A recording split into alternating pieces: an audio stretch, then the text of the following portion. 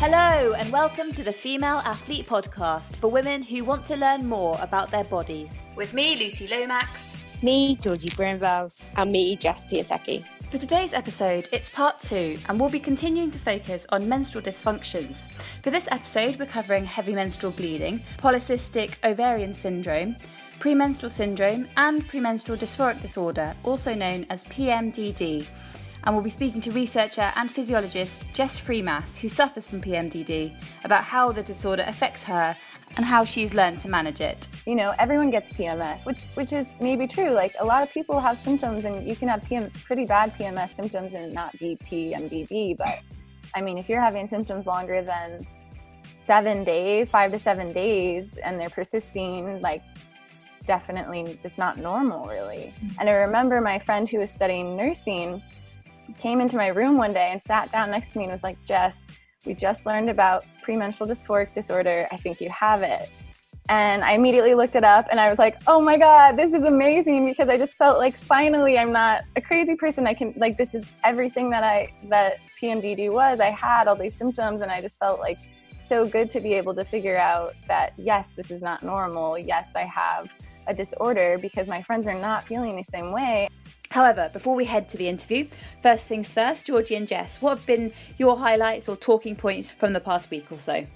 So my highlight this week was actually, I came across an article, I think it was The Guardian, who had highlighted that women's sport actually dominates the list of Australians' favourite teams. So I think there was some market research done with the fans in Australia, so sports fans, and who they could most sort of relate to and appreciate, like what sports teams. And it was the women's teams that actually trumped the men's teams, and particularly their, I think the cricket team over there was quite popular, even though the men's team was still very well acknowledged. It was just nice to see that the women's team, the fans had a real sense of familiarity with them. And perhaps acknowledge that they might be balancing full-time work as well as trying to, train professionally at the same time, and others might be balancing families and things as well. So I think that was just really nice to see, and something quite positive amidst all of the chaos that's going on at the moment. Georgie, did you have any highlights today? It's more of a, I guess, internal highlight. One of our contacts actually at Orico reached out to me a few days ago to tell me that across their specific sports setup, they're doing regular temperature screening alongside COVID symptom screening, just to reduce risk, especially when they actually return to play. And she asked me whether there was going to be, or whether there should be, an awareness around the natural basal body temperature increase that occurs around ovulation. And I was just so delighted to hear someone thinking about that, because that is a massive factor for consideration in my eyes. We know that basal body temperature can significantly increase, and by up to 2 degrees Fahrenheit in some women, and it's effectively an athlete can be turned away at the training ground if this isn't factored in. So I think it's so brilliant that people are actually stepping back and thinking about this now. So that was also a big highlight for me. On that, actually, Georgie, I have a question for you. So do we know, though, like the temperature rises in COVID, would they perhaps not exceed that of a basal body temperature rise during the menstrual cycle? I think the key thing is that we don't know enough about that. So we know that for a natural menstrual cycle, certain people experience more of a temperature fluctuation than others. So the temperature increase can be by up to 2 degrees. But if you start if your baseline temperature is actually relatively high, then that 2 degrees increase could be meaningful. And our understanding of COVID to date doesn't highlight the level of increase in basal body temperature that is meaningful. So, and again, I would say that's largely because there's not enough research that has been done in women. My advice for anyone out there who is using this as a guide to reduce risk or to monitor risk would be to track the menstrual cycle alongside basal body temperature and just be mindful of that increase that can occur in the second half of the menstrual cycle. And also it's all about finding an individual's norm. Like there shouldn't be that much variation, but also remembering that, sitting in a car with your aircon on can affect like body surface temperature significantly. So thinking of trying to keep the environment as stable as possible, environmental conditions, but also the time of day and the like physiological state that you're in as stable as possible would be ideal. What about your highlights, Lucy? Anything this week? Yeah, well, first, I'm not going to lie, guys. I just had to Google what basal meant. And Georgie, you'll just explain. It's more like baseline body temperature. Okay. So mine isn't really what you'd say a highlight, but last week we had a question in about using what sanitary protection might be best to use during ultra endurance events, and I know we mentioned the menstrual cup, and it kind of got me thinking about because they're obviously very environmentally friendly with their usability. And the fact that you use it again and again and again. So I started doing a bit of research into organic or kind of environmentally friendly tampons, and I did come across a really good article which I will put up on the show notes, but I did a bit of research. So it says that in 2 years of period products you can go through 528 pads or tampons, and then it says that an individual goes through approximately 11,000 disposable pads and or tampons in a lifetime. So you can imagine that tampon applicators or pads themselves, they're not going to break down once they're in landfill. So I had my little eco-friendly hat on, and I looked up, there's loads of companies that do kind of environmentally friendly ones. I'll put a few of the options in the show notes again, just because it's good for people to be aware of these different options, and they might be slightly more expensive than the regular ones that you get in the supermarkets, but it's always worth thinking about the impact that you're having on the planet. So that was my little talking point of this week. So today we are talking again about menstrual dysfunctions. So this is part 2 of our 2-part series on this, and we are focusing primarily on 3 more menstrual dysfunctions. So we're going to start with heavy menstrual bleeding, then we are going to go to polycystic ovary syndrome, and then we're going to come back to me, who I'm going to talk to you a bit more about premenstrual dysphoric disorder and premenstrual syndrome. Now, just thinking about this over the last week and thinking about the relevance to everyone out there, I just came across a couple of stats which I thought were quite interesting before I get going and on my spiel about heavy menstrual bleeding. So actually, it's thought that up to 79% of women out there experience menstrual irregularities at some stage in their life.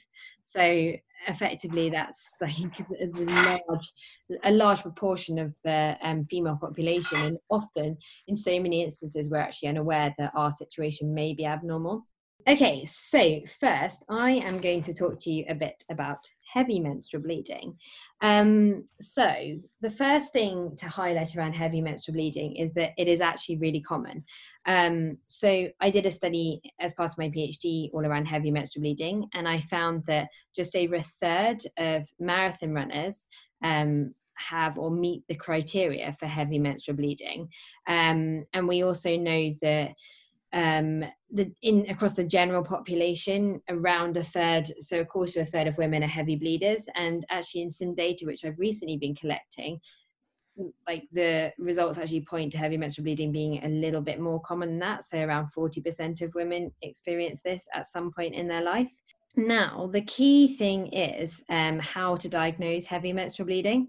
So historically, in around the time of the 1960s, this diagnosis of total menstrual blood loss was used. So a cutoff of 80 millilitres of blood loss or more was defined as heavy menstrual bleeding. However, as you can imagine, actually measuring total blood loss is really problematic. Now we've got menstrual cups, it is a little bit easier, but it's also important to realize that not all menstrual fluid is blood. So there's also other components to what makes up your menstrual fluid. So it's really important to actually think that, maybe my blood loss is excessive, but it might not all be blood. also using an arbitrary number of 80 milliliters is really, in my eyes, not very accurate, because for me to lose 80 milliliters of blood at just under 5'3", compared to someone who's 6 foot to lose 80 milliliters of blood, that's really very different proportionally. So actually, thankfully, we are moving away from that diagnosis. More recently, there's been a 4-part diagnostic series which is used. It's also used by the American College of Obstetrics and Gynecology, and that includes flooding through to clothes or bedding, need to wear double sanitary protection, so tampons and towels, a need to frequently change sanitary products, so typically every 2 hours, and also the passing of large blood clots. And if you meet 2 of those criteria or more, then that would be the way we would identify a heavy bleeder. I personally find that a little bit easier to work with than measuring blood, like specific blood loss. However, there is still a degree of subjectivity to it. The National Institute for Care Excellence, so that's called the NICE, and that's one of the like health governing bodies. They also use a very subjective definition that deems heavy bleeding to be menstrual blood loss that's excessive, that a woman feels interferes with their physical, emotional, social, or material quality of life. So it looks more at the way it affects your quality of life. So back to what I was saying before, it's actually it's based on one's own perception, but it's the impact of it that really matters.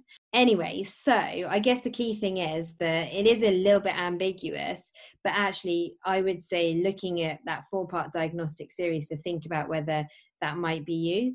I think, again, another big thing that I found very common with heavy menstrual bleeding is that often there's a genetic component to it.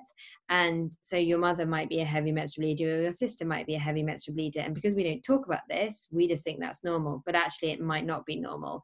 And while we know that 80% or around 80% of heavy bleeding is actually idiopathic, so that means that it's just normal, there's no underlying cause for it, it's really important to be checked for underlying causes.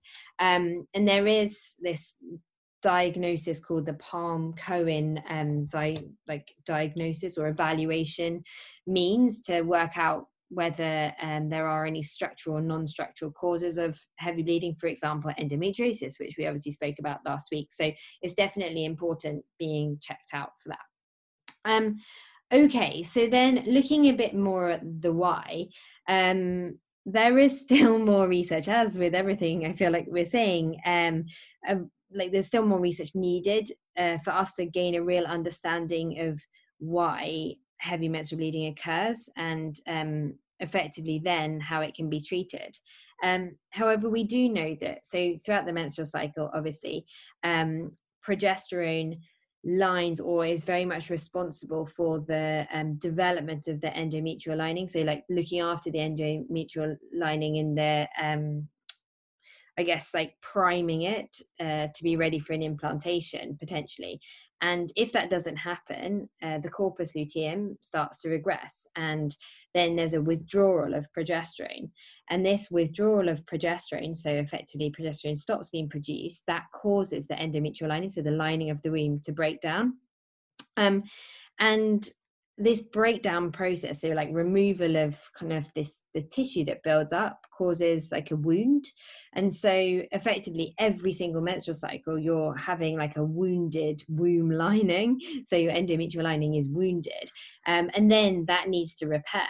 And as this whole process happens, there's obviously a release of inflammatory markers. There needs to be loads of activation of different cells to come to the area to say like, this needs to be repaired, this needs to be rebuilt again. And there's all this like remodeling process that goes on to the specific tissue. Now, this process obviously is like unbelievably tightly managed by the body, and it's so clever if you step back and think about it. But sometimes that process can be delayed, or the kind of slickness of it can be extended.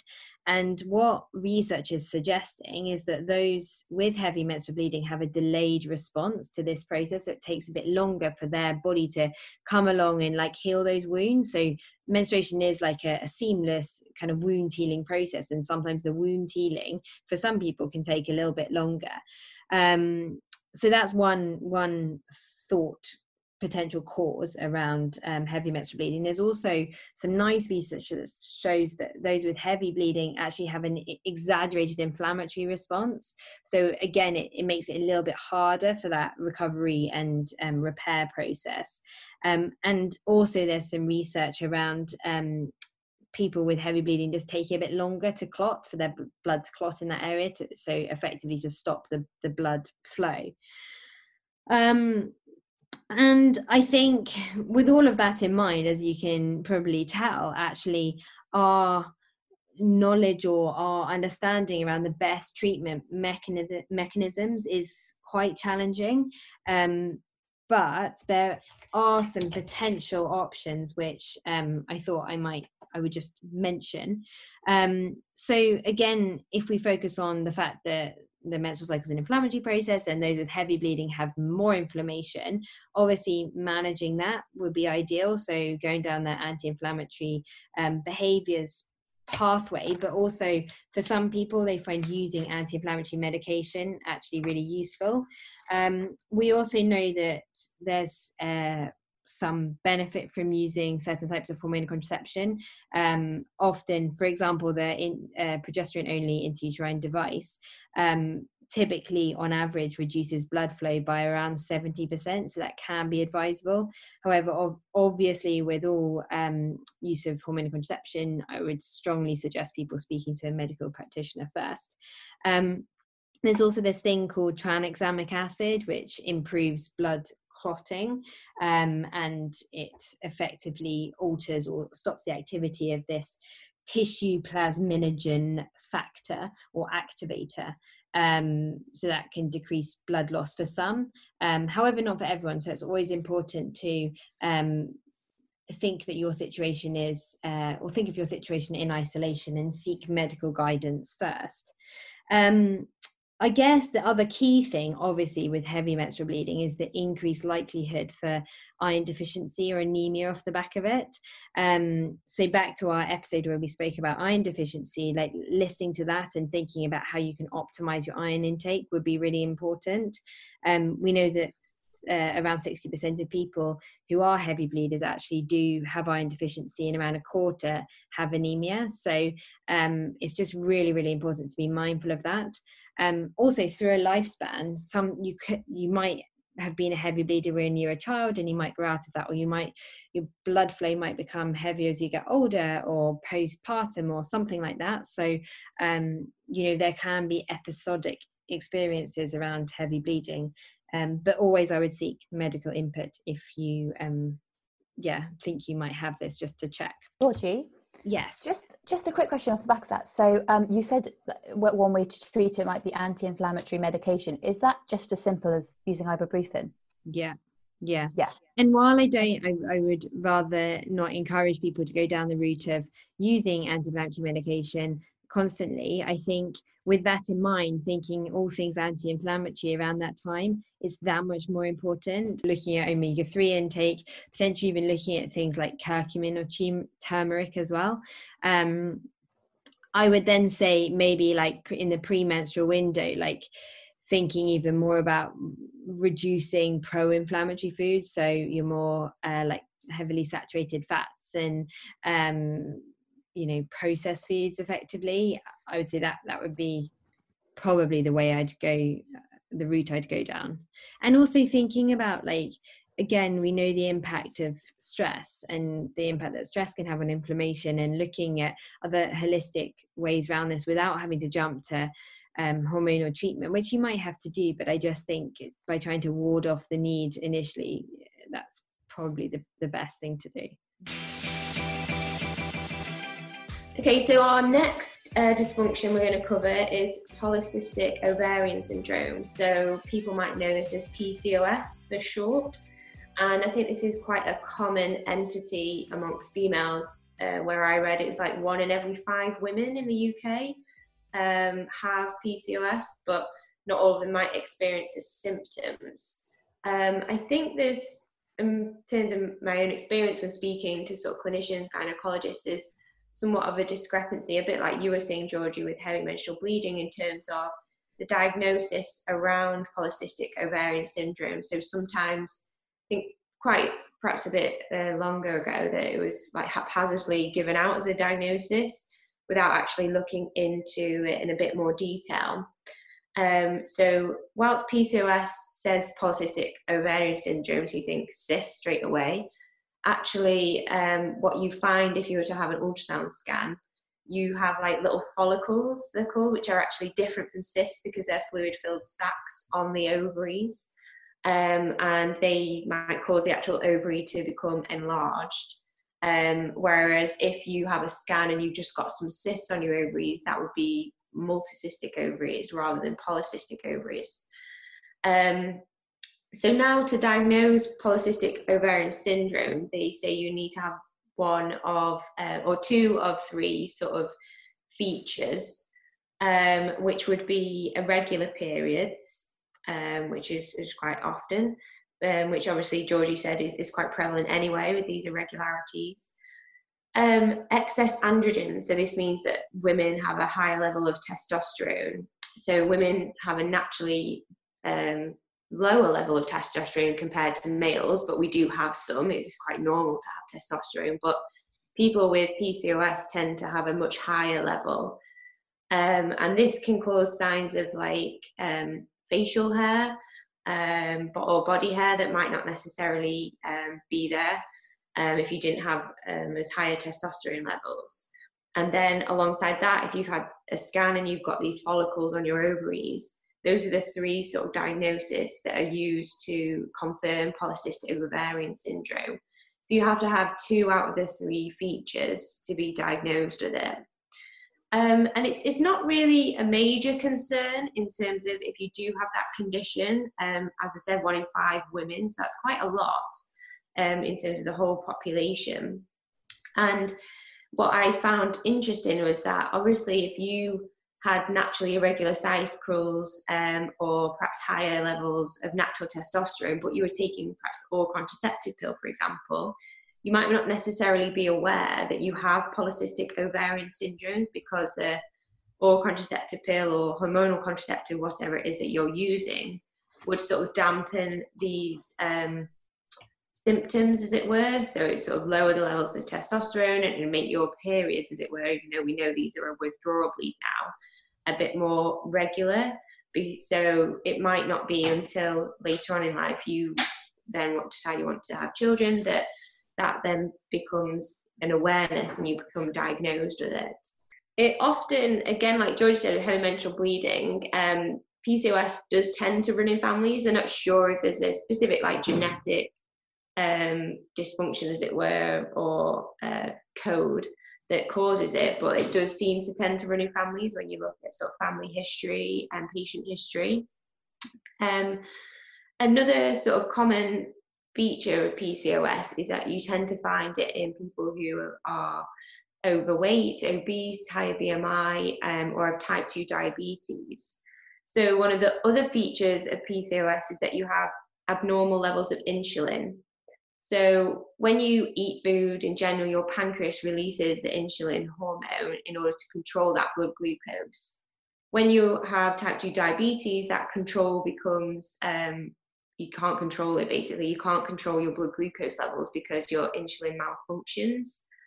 Now, if you were to have PCOS, this is a particular feature as well. So it might be that you have type 2 diabetes and that causes the onset of PCOS, or it could be the other way around as well. And again, if you were to sort of have a high blood glucose level or high level of glucose intake on top of that, then that just sort of adds to the insulin irregularity or the inability of insulin to regulate your blood glucose levels. So it's a bit of like a spiraling of events, really. I think one thing that people do tend to worry about with PCOS is does this make it difficult to get pregnant? Because if you do have irregular cycles, they can be anovulatory. So that means you don't often ovulate. So they might particularly be shorter or they might be longer. So obviously that's a concern. Is this going to cause me an issue when trying to get pregnant, whether that's now or later? But I think most people are fine. A lot of celebrities, I remember back in the day, I think it was Posh Spice, Victoria Beckham came out and said, I have PCOS, and obviously she's got a healthy family. And if you sort of search, you'd find quite a lot of stories similar to that. But now they do have a lot of simple medications really that you can take sort of during the window where you want to ovulate. So it's called clomiphene, I think, I sort of read, and that causes you to have ovulatory cycles. So if you said, okay, got PCOS, I want to have children, you would just take this medication during sort of that window of opportunity, as it were, and that would make your cycles ovulatory, and you would still be able to get pregnant without a problem, really. And similarly, there's another medication called metformin, which is sort of been used a little bit for PCOS and sort of regulates it's often used in type 2 diabetes and sort of has links to the insulin levels more so, rather than sort of the anovulatory cycles. But obviously, if you were concerned about anything like this, then if you were to discuss it with your GP, medical practitioner, whatever you want to call them, then that would be the best way forward. But like I said, most people with PCOS are quite fine and might be able to live with irregular periods.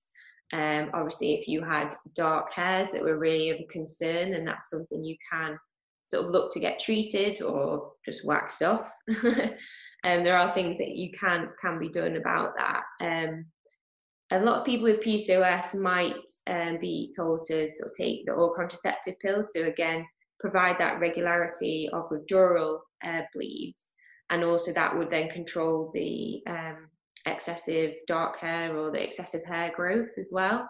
And it might actually be that if you did get pregnant, so if you're on oral contraceptive, came off it, and you got pregnant, then the testosterone level might be dampened somewhat because you'd have such a high level of estrogen, so you might not actually suffer during that time of pregnancy with excessive hair growth as such.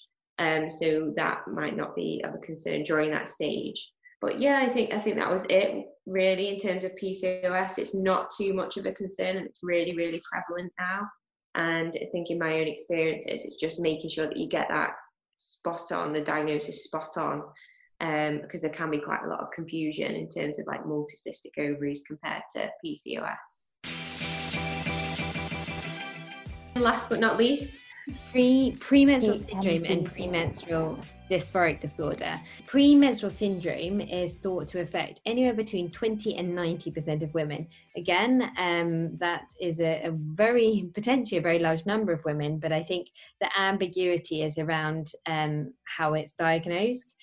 Effectively, premenstrual syndrome is just having significant pain or discomfort in the premenstrual period. So as you are starting your period, the most common symptoms are mood changes, cramps and fatigue, but there's obviously, as we've spoken about widely, a whole range of other symptoms, from breast pain, breast tenderness, to bloating, to nausea, vomiting, other forms of GI distress, cravings, there's a whole host of other things, changes in reaction time even. But premenstrual dysphoric disorder is a little bit different. So as I said, it's a more severe form of premenstrual syndrome, but it typically causes both emotional and physical symptoms. Typically it's estimated that around 3 to 8% of women have premenstrual dysphoric disorder, and we're actually going to hear from a researcher out at Indiana University who experiences PMDD as it's known.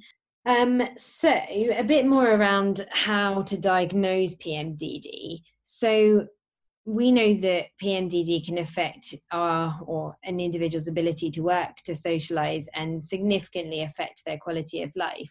The American Psychiatric Association seems to have a diagnosis which is most commonly used, and that highlights a list of both emotional / affective and behavioral symptoms. And typically, if women have 5 of them, then it's thought that they have PMDD. And the typical symptoms that are associated with this are feelings of upset, feeling angry, significant mood changes, increased anxiety, feelings of tension or edginess, feeling overwhelmed, not having much energy, finding it hard to concentrate, apathy, feeling self-depreciating, and they're all emotional affective symptoms. And then the more physical behavioral symptoms would include breast tenderness, aches and pains, bloating, headaches, cravings, sleep disturbances, and just generally finding it hard to process emotion and feeling upset with general situations. Now, as you can tell, a lot of them are very similar to just standard premenstrual symptoms, but for PMDD, typically these occur up to 2 weeks out from when you're actually going to start menstruating, so anywhere from 1 to 2 weeks out, and that's as effectively as you enter the second half of your menstrual cycle, the luteal phase. Now, I think something I read, which I think is actually, Jess describes, Jess Freemas, our guest later, describes this a bit more, but it's almost, or the feeling is that it's almost like someone presses a self-destruct button in the build up to menstruating, which almost crescendos through a period of time to when you actually start menstruating. Now, because of the nature of this, and because of the sheer number of people, over 90% of people experience menstrual symptoms every cycle, it is very hard to diagnose PMDD. And I think there's a huge amount of emotional stress and distress at wondering why you might feel different, and wondering why, surely every woman experiences premenstrual symptoms, so why do I seem to be struggling worse? And I think, again, Jess will highlight that and touch on it more, but I think the key thing here is to track your own cycle, track your symptoms, and if you're seeing that you really do have an excessive number and symptoms that go on for a long period of time, in terms of like all the way through the build up to starting to menstruate, I think that's when it's really important to seek advice. And typically, I would say, have at least 3 cycles recorded before you go to seek medical input, to then say, look, these are the symptoms I'm experiencing, and this is when I'm experiencing them. Now, specifically looking at the causes, there's a few different hypotheses as to why this might be happening, and it is likely that for each individual, the etiology, so the cause of it, might be a little bit different.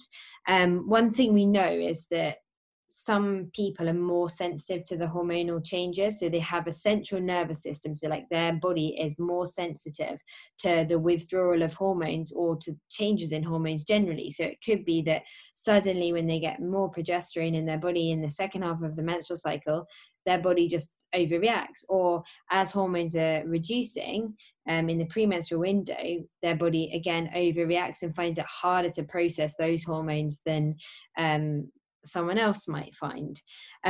We also know that both progesterone and estrogen affect the brain significantly, and so estrogen, for example, is very associated with the production of serotonin, which is a happy hormone, and suddenly taking estrogen away can obviously really reduce the release of serotonin, which could then be a cause for mood disturbances. I would say that it's likely, if hormonal sensitivity is the mechanism behind this for an individual, I think it's a myriad of different reactions that take place, which then result in a number of different extreme symptoms. We also know that there's a genetic component to this, so often if you might experience PMDD, your mother might do, your sister might do, and it might run in the family. Also, there is some suggestion that there could be an immunomodulatory effect of it. So it might be that your immune system just is overreacting to the menstruation process, which could then result in your symptoms being that much worse and that much more severe. The final thing, which I think is really interesting, and clearly more research is needed around this, but I think it's very, very worthwhile investigating, particularly if you think you might have this or someone you know might have it. There is some evidence to suggest that a historical trauma can then cause excessive pain and menstrual symptoms and PMDD further down the line. So I've actually seen an example of this where someone I've worked with has had very, very bad nausea, vomiting, GI distress, but that only came on post a traumatic event. And alongside that, they experienced significant mood disturbances, just this feeling of worthlessness. And I think that in itself is very interesting, because looking at helping to manage and process that real emotional traumatic time in their life could actually be a means to help manage this situation. So in terms of treatment, now it's difficult, because obviously the primary thing that needs to be done is to actually understand why this is going on, why this is happening. I think research is evolving all the time, but actually there is some nice evidence around actually supplementing with calcium. Obviously we would never advise supplementing without having a blood test before to check, but I would 100% suggest having some blood tests as a starting point to check for any deficiencies, to check that everything's in good working order. Often people are advised to take antidepressants or to start using hormonal contraception. I think obviously there is in some cases there really is a need for this, but I think trying non-medical routes, obviously I would always advise first, but obviously it's a case by case. I also think that jumping down the hormonal contraception route, you need to be very careful with that, because if you're putting more hormones into the body where the body's already very sensitive to hormonal changes, that could cause more problems. Again, we're going to discuss this more with Jess later. But I would say, kind of from a more holistic point, we do know that things like alcohol, caffeine, smoking, processed foods, all of the things we've talked about, pro-inflammatory behaviors, can worsen symptoms. So trying to really, again, focus on avoiding them would be good. The kind of psychological aspects of this condition also lead research to, or us to suggest that managing stress, looking at relaxation techniques, actually CBT as a therapy has been shown to be effective. Doing mindfulness, yoga, Pilates, all of those things would definitely be worthwhile trying. Also, because of the susceptibility to increased levels of fatigue, I would say ensuring that maybe you might need to get a bit more sleep in that around that time, particularly if you've got a long window where symptoms are really bad. I would also suggest like keeping energy levels topped up, so fueling regularly, just to really help your body like constantly stabilize glucose levels and blood sugar levels. I would say that would also be advisable. And also, obviously, we know the benefits of exercise on endorphin release in general, mental health. So going down that route would also be advisable from my perspective. So today we're really pleased to have Jess Freemass speaking with us on our pod. Jess is a researcher at the Indiana University. Jess is also a former soccer player and is currently an applied physiologist with USA Swimming alongside all of her research. Jess is going to share a bit more about her story with us today. So hello, Jess. Hi, thanks for having me. Thanks for coming on. Firstly, Jess, we would just love to hear a bit more about your personal experiences. So starting from when you went through menarche, so when you started your period, it would just be amazing to hear a bit more about the symptoms you're experiencing, and I guess like when you realized that things might be a little bit different for you. Right.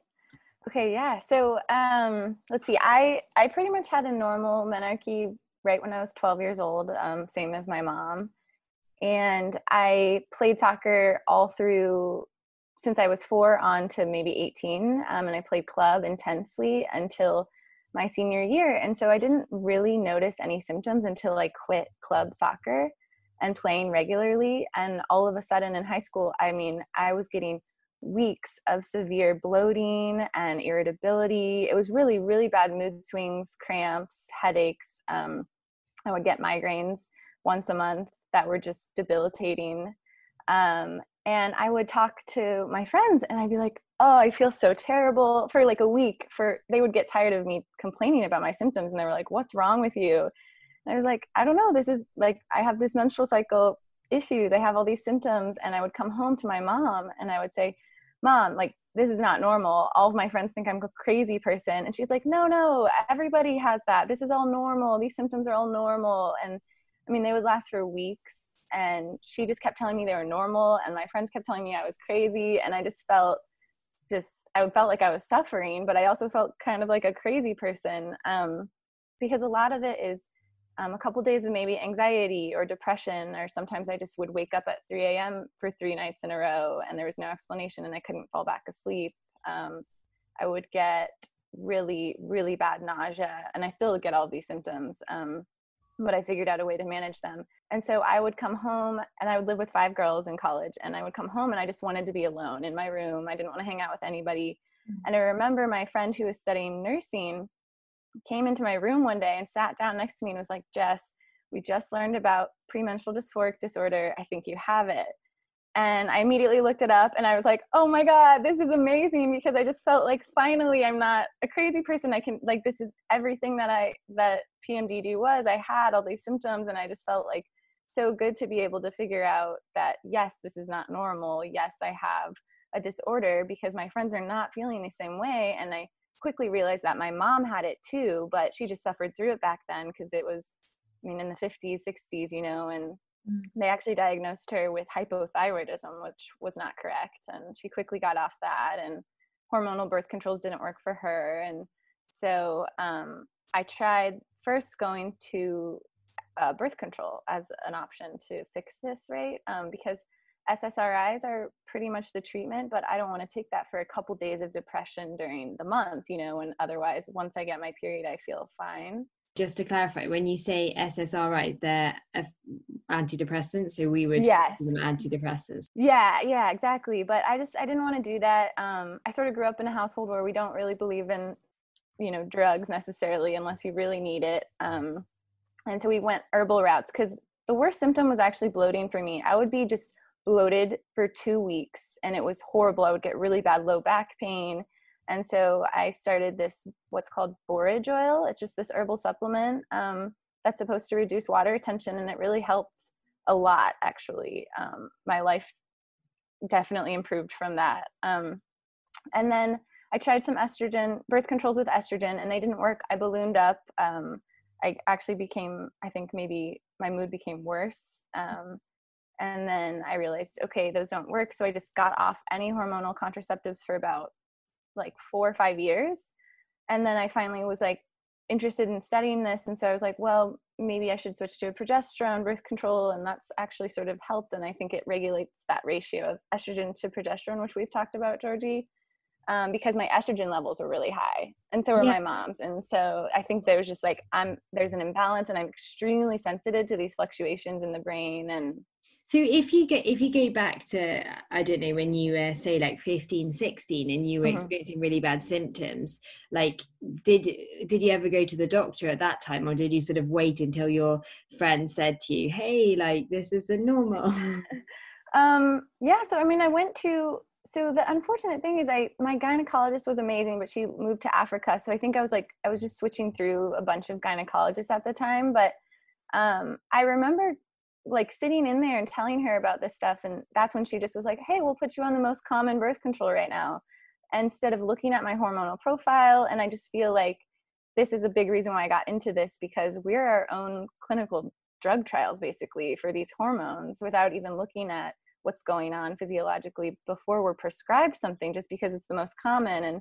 And that didn't work. And then it took 6 months to get off it, right, to re-regulate. And then I tried another one, because I was just looking for any answer at that point, because and it wasn't until college that I realized, oh yes, like I have this issue now, how do I deal with it? Because before that, my mom kept being like, this is all normal, and just, you know, not really I mean, she was empathetic, but she was like, I went through this, so you're fine, you know. And I think that's often so common, because actually we know that these gynecological problems often are genetic. So then Right. your mum has them, your sister might have them, and they're the people you talk to about this. So then if they normalize it, then you're just like, oh, I'm normal.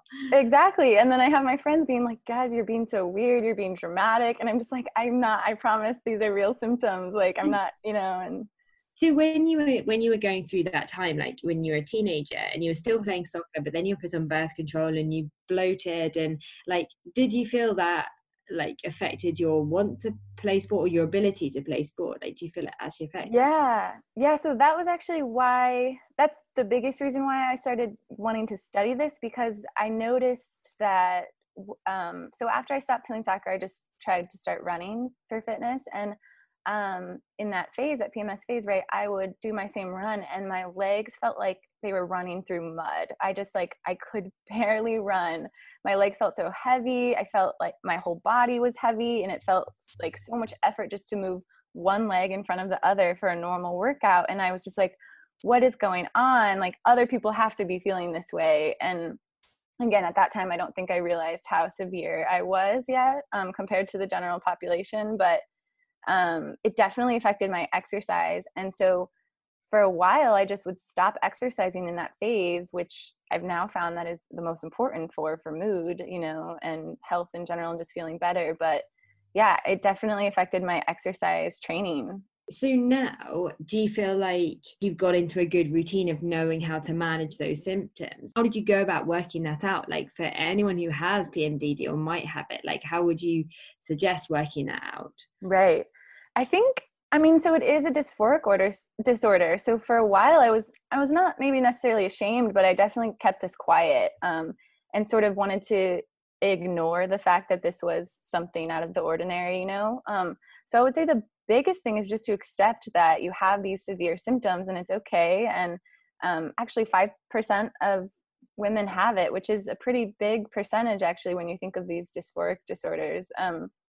And the biggest thing is just noticing the symptoms. So I think when I was working with a therapist and I was telling her about this stuff, and she was like, stop feeling bad for feeling this anxiety and depression when you know, like, this is this disorder you have. So now I accept it, and then I just take care of myself the best I can. But I would say the best way is actually tracking it, specifically by using your app. Actually, it's really, really good to see that I have, 10 days of symptoms every month, and every single month is different. But ever since I started tracking it and noticing, like in the next month when I start feeling maybe a little anxiety, I'm like, okay, this is weird. And I look back at my cycle and my history and I'm like, yep, this is normal. Okay, this is like when I start feeling this way. So then I just manage it through yoga and exercise and just like trying to love myself as much as possible during that time, honestly. Because there's not much else I can do if I'm not on, SSRIs. And so I try to just manage it with like holistic measures and meditation and yoga and exercise. Did you go to the doctors and did they suggest anything? Did they even know about it? Because historically, all these menstrual disorders or dysfunctions have been quite hard to diagnose, and it's taken, we were still talking to some athletes who have endometriosis, and typically that takes 7 years to diagnose, Yikes. which is just ridiculous. Yeah, I know, that's crazy. Actually, that's a great question. No gynecologist was like, hey, go home, track your symptoms, and come back so we can see if you have this disorder. And that was never brought up to me. When my nursing friend brought it up is when I started to start tracking myself and noticing these symptoms and how long they were, and how severe and how many I had each month. And I just started writing it down. And I think a couple years later, I finally went to my gynecologist and was like, I've been tracking these symptoms. And they were like, yep, this sounds like PMDD. But it wasn't until I brought it up to them. And there's also, when I've been doing this research, there's some papers out there that come up with specific symptom questionnaires for diagnosing PMDD. So it is self-diagnosable, but I would recommend, if somebody thinks they have it, to just start noticing, start writing it down, because if you do go to a gynecologist, that's what they're going to want from you, to officially diagnose you with it, and then talk about options. But again, I think the options don't make sense unless they look at your hormonal profile, to see what's out of balance or what you're more sensitive to possibly. like I said, I tried estrogen hormonal contraceptives and they didn't work. And then when I'm on the progesterone, I feel my symptoms are so much more mild. And you're on right now a really low dose progesterone option, aren't you? Yeah. So it's not too much of a like hormonal invasion. Right. And it's the IUD, so it's supposed to be more localized, right? Because I just clearly was having such large effects when it seemed to be more systemic with a pill.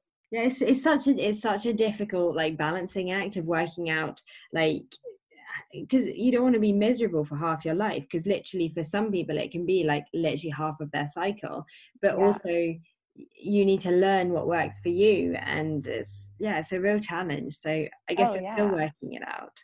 Yeah, absolutely. I mean, I'm just like, I take it month by month, but I'm just so much happier just being able to be like, yep, I'm in this phase, I'm feeling this way, and it sucks, but I've gotten so much better at managing it and being social on it and figuring out just like relaxing myself through it. Kind of, I just have to like talk to myself and be like, this is, it just, I mean, sometimes I would describe it to my friends as like, there's a worm or something that just like crawled into my brain and went haywire, because I'm not normally an anxious or depressed person at all. And all of a sudden, and it changes based on like environmental stress. So if I'm more stressed in life because of school or just more psychologically, or nutrition isn't right, then my symptoms are so much worse. And that's when it gets a little bit harder to manage, when there's extra stress going on in my life. But otherwise, I just sort of like calm myself down and I'm like, it's okay. I kind of tell myself it's like, it's not real. Like you're just trying to put anxiety onto something that doesn't really exist because this is hormonal, Still sort of feel like a crazy person when I'm telling people my symptoms, and because I am so good at masking them, I feel like people might be like, what, does she really feel this way? But it's never something I've been comfortable talking about. And so if there was this is mostly like, I'm so happy to do this because it's just like, I want to bring awareness to this, and that this is normal. This happens to people. It's okay. Like, it doesn't mean you're crazy, it's just a hormonal sensitivity, really. So we have actually had a really interesting question this week from a runner, actually, who has been experiencing some bizarre pelvic pain. Now, she tells us that typically when she's around 15 minutes into her run, when she's doing a relatively intense run, she starts experiencing this cramping-like pain in her like lower abdominal area that feels like menstrual cramps, but she's not actually menstruating. Now she says she typically has to stop for a few minutes, walk it off, and then can keep running. Now this typically she has mapped out her cycle, so it typically occurs in the 2 weeks before she actually starts her period, then it stops for 2 weeks, then it comes back. Now she says she's asked some of her friends about it who actually say that they've had it as well, but she can't find out anything about it online, and she's asked whether we might have any more ideas or any ideas specifically. Interesting question. Yeah, really interesting. So obviously the first thing I think we must say is that like it's not normal to experience pain like that on a regular basis. So seeking medical input would be the first port of call. However, also stepping back and looking at a few potential hypotheses that could explain this. So obviously we know in the 2 weeks before you're just about to start menstruating, that's where progesterone levels increase. So it could be a sensitivity to the progesterone. Also, so it could be something to do with the vascular shunt then affecting that specific area. So we know that when we exercise at a relatively intense level, our blood is effectively shunted away from our like non-essential areas and taken to the areas that need it more, so for example the muscles. But it could be that the removal of the blood to that specific area could be causing pain. Jess, do you have any thoughts? I would definitely, like you said, seek medical guidance, because especially if you're suffering it for like 2 weeks every cycle, it's quite a long time. So don't shy away from that. But one thing that might just be worth just making sure that's okay is in terms of sort of gut issues, and making sure you're really hydrated, you're not dehydrated when you're running, because even though it feels lower down, it could be coming from sort of the latter end of your intestines sort of thing. And perhaps trying some prebiotics specifically, just as a bit of digestive support. that might alleviate symptoms a little bit. If it doesn't, then you know you sort of tried it anyway. Also, actually, just had another thought. There is some evidence to suggest that irritable bowel syndrome can be made worse by progesterone. So it could be that you might have a degree of irritable bowel syndrome or just a sensitivity there, which is then exacerbated in the second half of the menstrual cycle when progesterone comes into play. One thought I just had was whether, this particular runner had just changed her method of contraception, or maybe it was like a couple of months down the line, because when I first had the IUD put in, I would get menstrual cramps quite often randomly, and exercise would bring it on as well. So I don't know, maybe that could be potentially another thing to think about. Yeah, great shout. We'd like to thank Jess Freemass for opening up about her experiences with PMDD and hopefully enabling increased awareness and recognition of the disorder for other women. For next week's episode, we'll be focusing on menopause and perimenopause, and would like to hear about your experiences. If you've been through the menopause or are currently going through it and would like to join us on the pod to discuss, then please email us at femaleathletepodcast@gmail.com. Thanks for listening.